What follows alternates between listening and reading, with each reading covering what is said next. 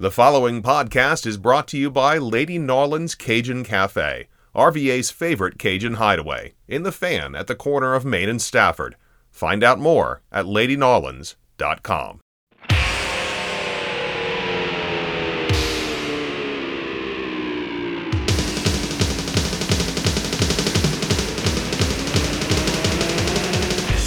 Welcome to Rams Rewind, a podcast that looks back at all of the action from VCU men's basketball. After each game, our host George Templeton talks live on Facebook with Ram fans and gives his take on the team's performance. And now, here's George. Welcome to a special edition of VCU Rams Rewind, sponsored by Lady Narlands in Richmond. Patronize Lady Narlands. If you're sick and tired of turkey and ham and your usual Christmas fare, go on down there, get some great Cajun food. This is a special edition of VCU Rams Rewind because thanks to VCU being in the COVID protocol, their last two games have been canceled, and so they're going to end up going 15 days without playing a game, and we'll talk more about that in a minute. So we're going to do something special tonight. We're going to take a look at VCU by the numbers, which is something I do weekly in the VCU Good, the Bad, and the Ugly group. And did it last Wednesday, thinking, of course, that there were going to be games coming up. So we're just going to update those numbers, and they've actually moved up in a few categories as a result of their inactivity, and try to put a context on their non-conference season and how they did. We're going to grade their non-conference season because unless they add a game somewhere down the line, their non-conference season is over. It is all A-10 games, starting with the one that we hope will get played this Thursday against George Mason. Again, more on that later. I was hoping to do this pod as I was watching Vanderbilt, one of VCU's important non-conference victories, playing in the Diamond Head Classic Championship against Stanford, but Stanford has COVID issues, and that game was canceled. What a kick in the pills that is for Vanderbilt. And somebody asked a very good question about Vanderbilt, so when we get done talking about the non-conference schedule, we'll get to that. But let's do VCU by the numbers, and we're just going to compare. We're just going to give you the number and where they ranked last week and where they rank now, because amazingly, in almost every case, they've actually moved up despite not playing. VCU scoring defense, they average 56.7 points per game allowed. Last week, that was 11th. This week, as of Christmas night, or as of the 23rd, so that was 2 nights ago, as a matter of fact, as of the games on the 23rd, so it doesn't include any of the Diamond Head Classic games that have been played the last few days. VCU's up to 10th, right behind UVA, oddly enough, although UVA's not having a very good defensive season when you look at their Ken Pomeroy numbers, and we're going to do those in a minute. And just ahead of Virginia Tech, as I mentioned last week, the Commonwealth of Virginia has, in some cases, been the Commonwealth of defense, because a lot of state of Virginia teams have showed up at the top of these rankings. Field goal percentage defense, VCU allows 36.36% in field goal percentage defense. That is 5th best in the country, behind only LSU, formerly coached by Will Wade, Indiana, Southern California, and Arizona. So how about that? 5th best in terms of state of Virginia teams. VMI shows up in this one. They're 7th. Teams are only shooting 36.5% against them. And Norfolk State, who've had a pretty decent non-conference season, their opponents are shooting 37%. So not too shabby there from those two schools as well. So 5th best in the country in field goal percentage defense, but the coup de grace is the 3-point field goal percentage defense, 21.4%. 23.8%. I miswrote that. 23.8% allowed, number one in the country, and that was number one in the country last week. So the toughest team to shoot threes against in the nation. Absolutely outstanding. Virginia Tech, by the way, is 13th. Teams only hit 25.9% against them. So VCU opponents are 51 of 214. And it's just remarkable. Hampton, by the way, I missed them. They're 11th in the country. Teams are only shooting 25.8 against them. So that's a fantastic job from those Pirates. VMI is just outside the top 20. They're 21st. So That's VCU defensively in the country, and not surprisingly, their Ken Pomeroy numbers confirm that they're as good a defensive team as those numbers say they are. VCU is the third best team in defensive efficiency in the country. Only Tennessee and LSU, again coached by our old mucker Will Wade, are ahead of them. They were fourth last week. They've moved just ahead of Baylor, which is interesting because Baylor has not given up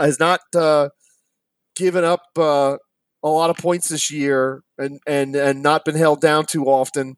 But they're just ahead of Baylor. Now the interesting thing is, and I want to make this point, VCU's defensive number is very impressive in this regard. Their opposition efficiency that they faced is 60th best in the country.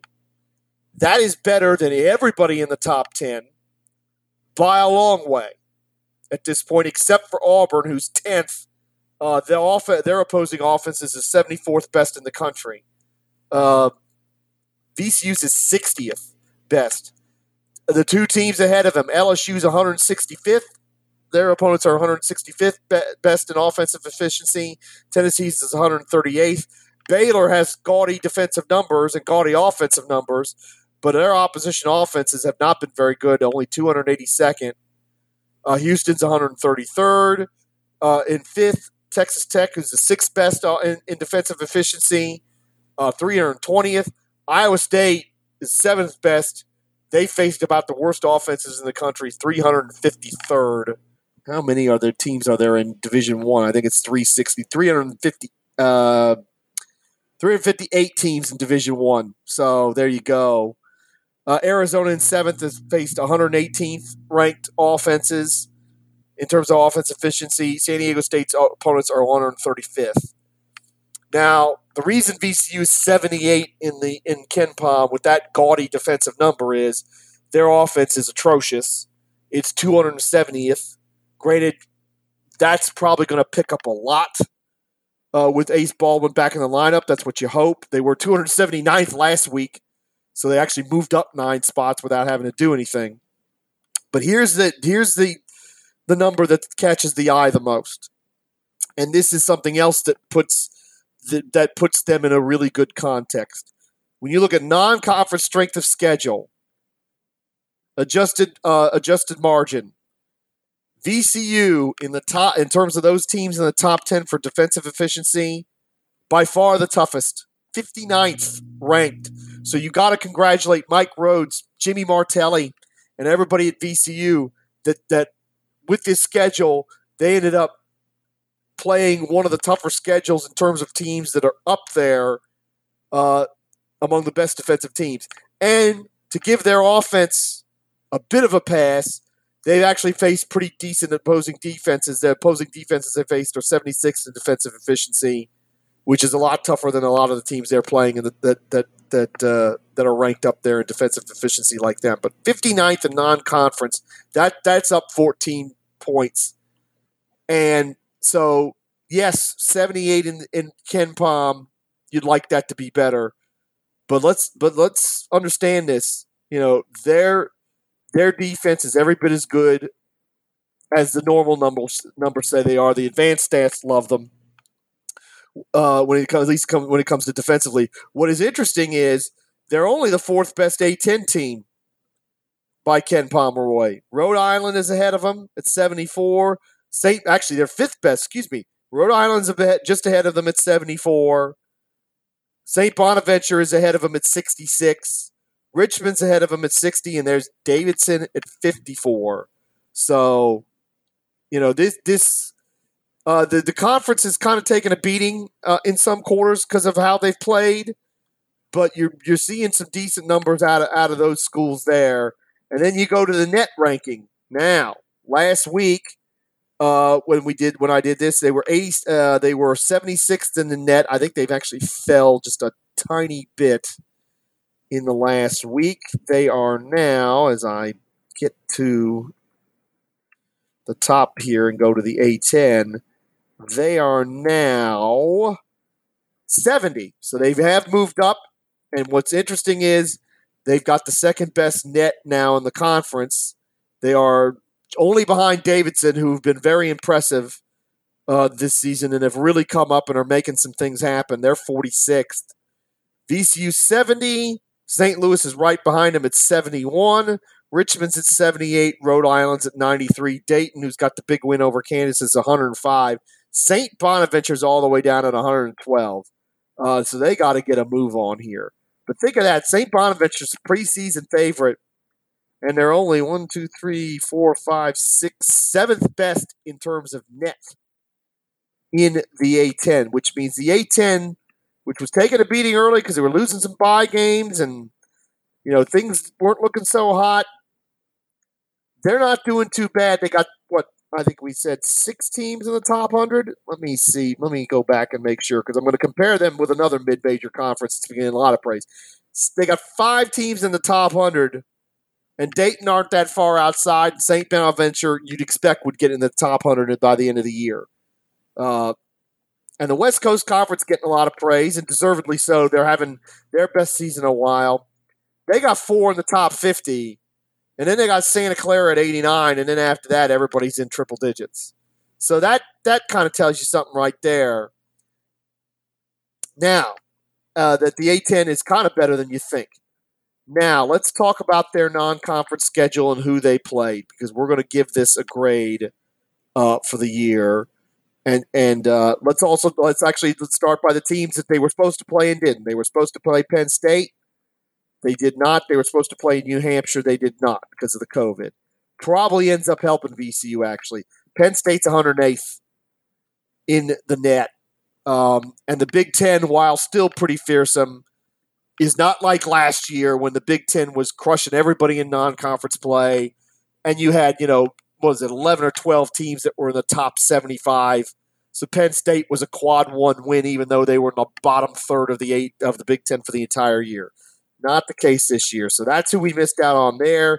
New Hampshire is 172, and that sounds terrible. But then you look at the rest of the America East, and you see that New Hampshire has the second best net number in that conference, behind only Vermont, who's in the top 100. So probably 2 games that were no-win situations for VCU. Maybe it ends up better that they didn't play them. But that's who they missed out on. Now we're going to look at everybody they've played and what their net is today. We'll start with their opening game. We'll start with St. Peter's. And let me see here. Okay, I reversed this, so let me just find it 1 second here. St. Peter's. I will get to them in a minute because I'm scrolling down here. St. Peter's is 275th in the net. So, thank God they didn't lose that game. And then next is, of course, Wagner, which everybody was killing them for. It was a terrible loss of time, and it may still turn out that way. But believe it or not, Wagner right now is in the top 50 in the net. They're 42nd. Maybe that's been helped by some of their COVID pauses. Playing in the Northeast Conference, that number's going to come down. But that's pretty darn impressive from Wagner. It's pretty darn impressive for anybody in the Northeast Conference to get that kind of a number because you just don't see it too often. They're in the top 50. Your next best Northeast Conference team is 265, and that's Bryant. So, pretty historic what Wagner's doing so far this year. And so, again, at least today, right now, that's not nearly as damaging a loss as we all would have thought it was going to be. And then, of course, there's Vanderbilt. And actually, you know what? I'm going to leave Vanderbilt for last because I had a great question in the group when I put up a post about Vanderbilt playing, thinking they were going to play tonight, and they didn't. So Chattanooga out of the SoCon. Again, both meant to be pretty darn good in the SoCon. Chattanooga is 40th in the net. So the funny thing about that is Chattanooga's only 5 spots away from that being a quad 1 game. So again, bitter defeat, bitter pill that they lost it in the way that they did. Would have been a really good win as it is. But Chattanooga, and again, it's going to come down a little because they're going to play in the SoCon. They're going to play some bad teams in the SoCon, although, again, the top of that league is really good. So, that's, again, not as terrible a loss as you would have, as a lot of people might have said when it happened. Not the case.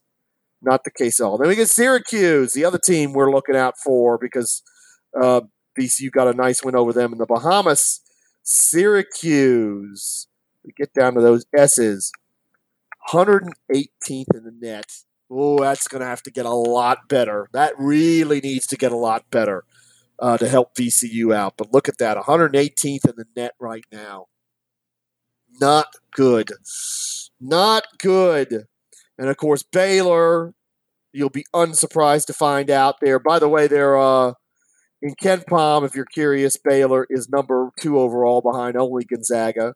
The advanced metrics like Gonzaga the best. Baylor in the net is, of course, number 1 with 11-0 and with 2 quad 1 wins. How about that? Baylor, number 1 right now. So that is certainly a feather in the cap that VCU played them so well. And, of course, that's going to be factored into this grade for the non-conference as well.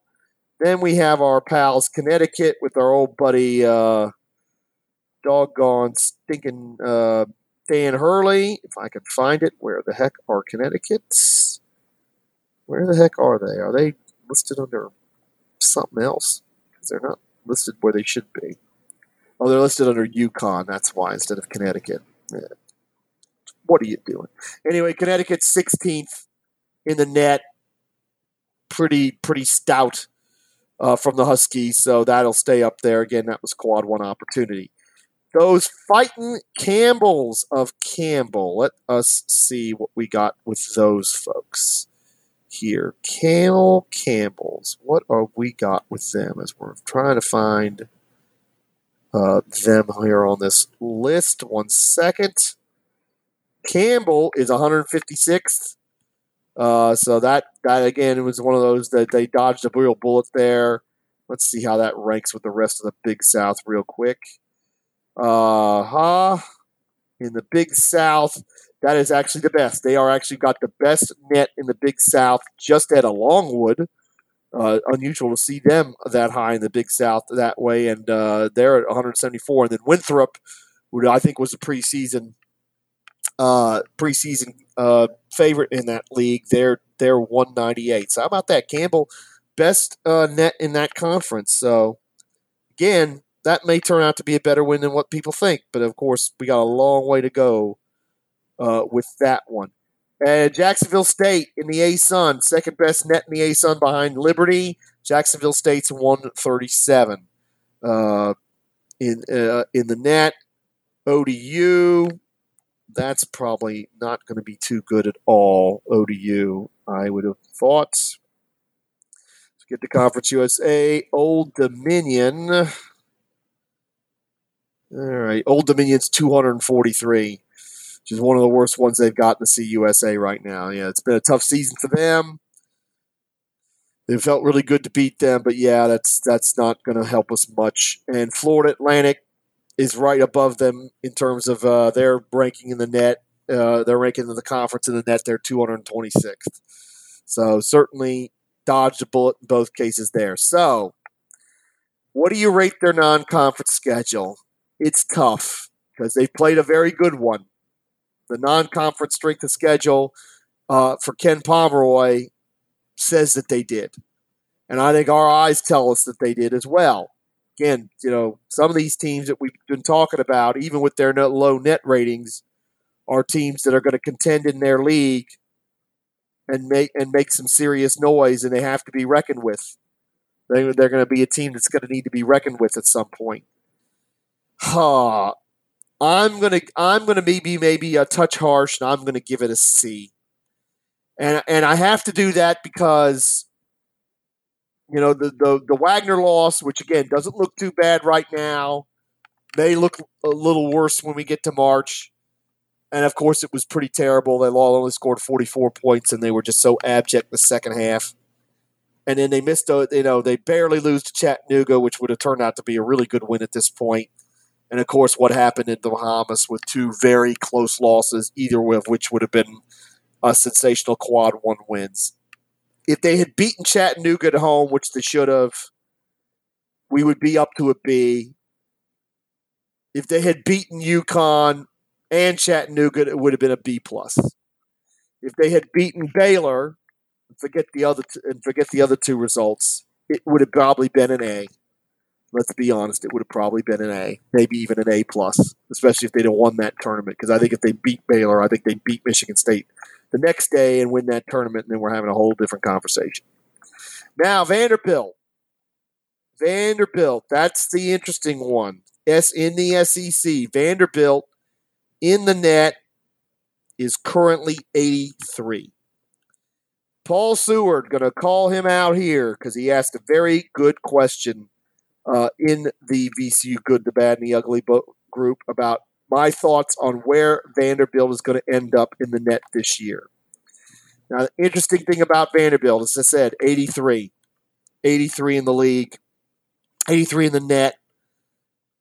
They are, in terms of the SEC, as is unsurprisingly the case. And the good thing is, it may bear itself out that the SEC is going to end up one of the better conferences this year. The bottom of that conference is not great. Georgia and Missouri are in the 200s. But you've got 6 teams in the top 50. And you have Florida just hanging outside the top 50 at 51. Plus A&M, Vanderbilt, and Arkansas are all in the top 100. And that means that Vanderbilt are going to have an absolute ton of quad one opportunities, the same way that Penn State did last year. You look at Vanderbilt, and they get in their conference play. They're going to start at Arkansas, which is not a quad one today, but if Arkansas moves in the top 75, it will be, as a for instance. Then they've got Kentucky at home. Kentucky will be a quad one opportunity in all likelihood. They're currently 23. Tennessee at home will almost certainly be a quad one team opportunity. They're 8th. At Florida is a quad one win, would be in a quad one game today, and will probably stay one all season. At Kentucky certainly is. LSU at home, that's their 3rd, so that's a quad one for you. At Tennessee is definitely a quad one. At Auburn is a quad one. Texas A&M today is a quad one. That may not be the case when they play them in February, but that could be a quad one game as well. Alabama is a quad one game and will probably stay one all season. That's at home. Mississippi State on the road is a quad one opportunity. Florida at home is not a quad one opportunity today, but it might be one by the time they play them on March 1st. And then you got Ole Miss, that won't be. So you're talking about 1, 2, 3, 4, 5, 6, 7, 8, 9, 10 potential quad one opportunities, maybe even 11 if you want to count Arkansas on the road, which is their opening conference game. And now that their Stanford game is off, that's the next game Vanderbilt plays. So will Vanderbilt end up in a position where that could be a quad one win for us? Oh, that's a tough one for me because they do have a quad one win. They beat BYU in that tournament out in Hawaii. That's their quad one win. They lost to Loyola Chicago in a game that they were not that far away in. They got to get to 75. And you would think with all those quad one chances they're going to potentially have, they may end up with 13 or even 14 quad one games by the end of the season. You got to think there's a good chance that that's going to get to quad one territory. And I have to admit, when Todd St. Pierre posted his first net report, I sort of poo-pooed the idea that would be, at least in my head, that would be a quad one game. It probably will be. And if they can get to 50, if they could get to the top 50, that would even be better. I think they would have to be pretty close to 500 in the SEC to do that. Of course, if they are, they're going to be a chance to make the tournament because, again, the SEC looks fairly loaded. It's not quite Big Ten territory last year, but it's also going to be pretty darn good by the looks of it. The Pac-12's got 6 in the top 100 and only 3 in the top 50 as a for instance. Let's see here. Who else? Look at these other big leagues just to try to compare conferences so we can get a nice, accurate comparison. The Big Ten has got 1, 2, 3, 4, 5, 6, 7, 8, 9, 10 in the top. Okay, so maybe it will end up being like last year. It's going to be close. They got 10 in the top 50. The problem is everybody else after that's outside the top 100. So, I mean, they had top 100 teams going down to 11th and even 12th in the league last year. The bottom four of that conference looks really bad. Maybe Maryland can turn it around under Danny Manning, but I doubt it. So, you know, the SEC is not far off what the Big Ten is doing. The Big East is kind of top heavy too. They got 1, 2, 3, 4, 5. So they got 4 in the top 50, and then 5, 6, 7 in the top 100. Everybody else is out in the top 100. The rest are outside. The Big 12 is pretty loaded this year, just as they usually have. Actually, everybody in the Big 12 is in the top 100, which means Baylor, as long as Baylor doesn't lose more than 1 or 2 games, Baylor will probably stay at number 1 all season because they're going to have a crap ton of quad 1 opportunities themselves. Let's see here, and then the ACC for good measure. And people talking about how weak the ACC is. They ain't lying. 1, 2, 3, 4 teams in the top 50, 5, 6, 7 teams in the top 100. So that's, half the league is outside the top 100, including a team like Virginia that's 113th, Syracuse 118th. Those are teams that you kind of usually count on to be up there. They're not up there this year. In fact, Virginia Tech's got the second best net at 29. But to get to after that long discussion and comparison, I would say that Vanderbilt ought to get to 75, and that for us is the magic number because 75 and better means that Vanderbilt becomes a quad 1 win because it was on the road. I think they could certainly get into the top 60 and maybe into the high 50s, but I think to do better than that, they're going to have to get to 500 or better. But maybe they're going to be capable of it. I mean, look, they're not doing that terrible. Let's see here. Vanderbilt, I think, was just ahead of us in the they're 73 in KenPom and they're 8-3. Those Commodores. So, and remember, they won that game without Ace Baldwin. So that's going to look even better to the committee if VCU's resume is good enough to be anywhere near for an at-large. If they're in the at-large pool, that's something to look at. So, again, I'd give VCU a C. It's tough to go higher than that, not only because of the 2 home losses, but because of how close they got in the Bahamas in those 2 other games, and they couldn't pull it off. Especially that Baylor one. It just sticks in my craw to see Baylor undefeated, number 1 in the AP poll, number 1 in the net, number 2 in KenPom, and VCU came that dadgum close to beating them. It would have been just such a monster win. Would have been so humongous for the Rams to get that. But again, as long as if Baylor ends up the number 1 overall seed, committee members are going to see that result, and then they're going to talk to anybody that on that committee that watched that game and know how close VCU came to winning, and they're going to sit there and go, okay, maybe that means this team's one of the 36 best at-larges if they can play the number 1 team in our bracket. And at least as of today, Baylor, you'd think it'd have to be the number 1 overall seed, even if it doesn't count. Being the defending national champion matters, and certainly being undefeated in the manner in which they are matters. And I'll add this, looking at Baylor's schedule just to see, only one other team has held Baylor under 70. That was Villanova, and Baylor beat them by 21 points. So big whoop that Villanova held them to 57. They got walloped. The only other team that has been within single digits of Baylor this year is Oregon. That was at Oregon, not on a neutral floor, and Baylor won that game 78-70. They have one more non-conference game. The Bears are playing Northwestern State, who they'll probably beat like a drum on Tuesday, December 28th, because I expect most of you will be hearing this Monday. And then January 1, they start with conference play with Iowa State and go through that gauntlet that is the Big 12.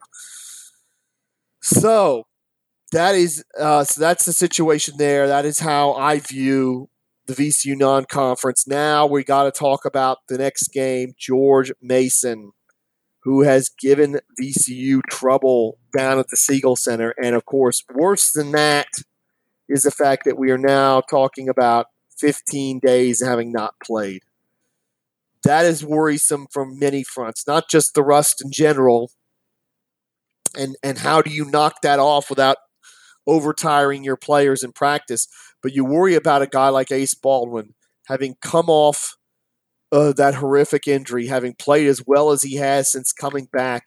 You worry that he's been in a routine. You know, they've been playing these games 3 and 4 days apart, and now that's been thoroughly disrupted. You wonder how his body's going to hold up, you know, play with such a long time off. And it'd be interesting. I'd love to know what Mike Rhodes has done and what the training staff has done to sort of keep Ace Baldwin sort of on that similar line in terms of, you know, physical output. The fact that, you know, it's been every 3 and 4 days that we've been playing since he's returned, and now we've had this big break. And again, you know, it's funny too. You talk about getting right in it. You go, we come off this 15 days, and then it's Thursday, Sunday, Wednesday, Saturday, Tuesday, Friday, Saturday, and then we have the week off after that Friday game, which is that St. Bonaventure on January 14th. You know, so that's the interesting. That's the interesting thing there for me is, you know, we're dropped right in the soup and we're going. And of course, with these 2 other games they're canceled, instead of, what was it? I think we said it was an 8-game run to through the new year before they start on the road with Dayton in January 5th. It's now going to be 6, obviously. Mason, and of course that Davidson game, which, you know, looked like a kind of who knows game 3-4 weeks ago, is now a massive game because Davidson, you know, is the number 1 net team in our conference and has been absolutely impressive. That's a monster game. But George Mason, and look, it's about the mentality of the team, and you know, it's about not buying into what people are saying about, oh, Mason's not really our rival and all this. George Mason don't feel that way, and you know, there have been games where VCU has given them, you know, knocked them over and whooped them bad and all that kind of stuff. But there's also been games when we've gone there where they've stuck it to us. You know, we swept them in 2019, but I think it was 2019-20 when they jumped us at when they surprised us after we won up there. I think, yeah, they surprised us. Well, we lost 72-67. The 72-67 at home, and that was the beginning of a real death spiral for VCU. That was the first of 5 consecutive losses that pretty much took them out of the at-large equation and sent them tumbling down the ladder in conference play. And then I think they beat us again at home last season, if memory serves. So I think it might be 2 wins in a row that they've had. They've had at the Siegel Center, and that's right. They lost 79-76, and that was a game where rebounding really killed them. And also that was a game where Ace Baldwin and Bones Highland, I think, both got hurt towards the end there. So 2 seasons in a row, George Mason's coming to the Siegel Center and won, which, as we've documented to other people many times, not a lot of teams do it. Not a lot of teams have come into the Siegel Center and done that, and they've done it twice in a row. So I was impressed with VCU when they played ODU in what was a rivalry game, and they had some struggles in that game early, especially defensively, but it was not a question of effort. It was not a question of mentality. They didn't just turn up and think they had to roll the balls out and that was it. They had the right mental approach, and they just made some adjustments defensively that really worked, and they were dominant in the second half against a rival. Well, I'm expecting the same thing here with Mason in the sense that treat them like it's a rivalry. Treat that it matters to us as much as it matters to them. And let's go in there and let's put our marker down in game one of the conference season that we're not fooling around here, and that we're going to do some business in this conference, and we're going to dominate in this conference this year. That's what I want to see against George Mason. Treat it like a rival and stomp on them, and let's get knock the rust off and get ready for what is a monster game the following weekend. The following Sunday, a week from when I'm recording this, against Davidson, because my God, that is going to be a big, big game. And again, win these 2 games and be 2-0 and have gone through this, state of Virginia homestand essentially unbeaten, and then you really set yourself up, even with a tough road schedule and even with a real tough run the rest of January, you give yourself a chance to have a really great season in conference play and put yourself in the at-large conversation. So that is it. I am working that Thursday, but hoping that the post-Christmas deliveries are not as hectic and not as numerous, and I can get home early enough. I will be attempting to get home and watch. The fact that it's on ESPN Plus certainly doesn't hurt in this case. And so I will be hoping to give you a live video in the Good, the Bad, and the Ugly group Thursday night, and of course a pod the next day, Friday, which of course will be the last day of 2021. So that's what we're looking at for George Mason. I want to thank everybody for listening. I know I went a little long tonight, but there was a lot of things to discuss here as we've sort of reached that point of the season. Thanks to these doggone cancellations, we're done with conference play, a non-conference play, unless we throw a game in there somewhere. And by the way, if you're thinking about that and thinking about that possibility, if that's going to happen, the time for it to happen would be after that St. Bonaventure game, January 14th, because they have 8 days off before they play St. Joe's. So if they're thinking of doing something like that, they're thinking of adding a game, a non-conference game against somebody that's short a game and wants to bolster their rep, that's the date. That's the time frame right there. After January 14th, before January 22nd, when they have that midweek clear, because that's when the rotation gives them that day off. So that's VCU Rams Rewind, sponsored by Lady Nollins. Thank you all for listening, and talk to you after the George Mason game. Have a good night, everybody. To submit a question for George to answer in an upcoming episode or to inquire about sponsorship opportunities for this podcast, please email ramsrewind@gmail.com. To participate in the post-game Facebook Live with George, join the Facebook group VCU Basketball Fans, the Good, the Bad, the Ugly.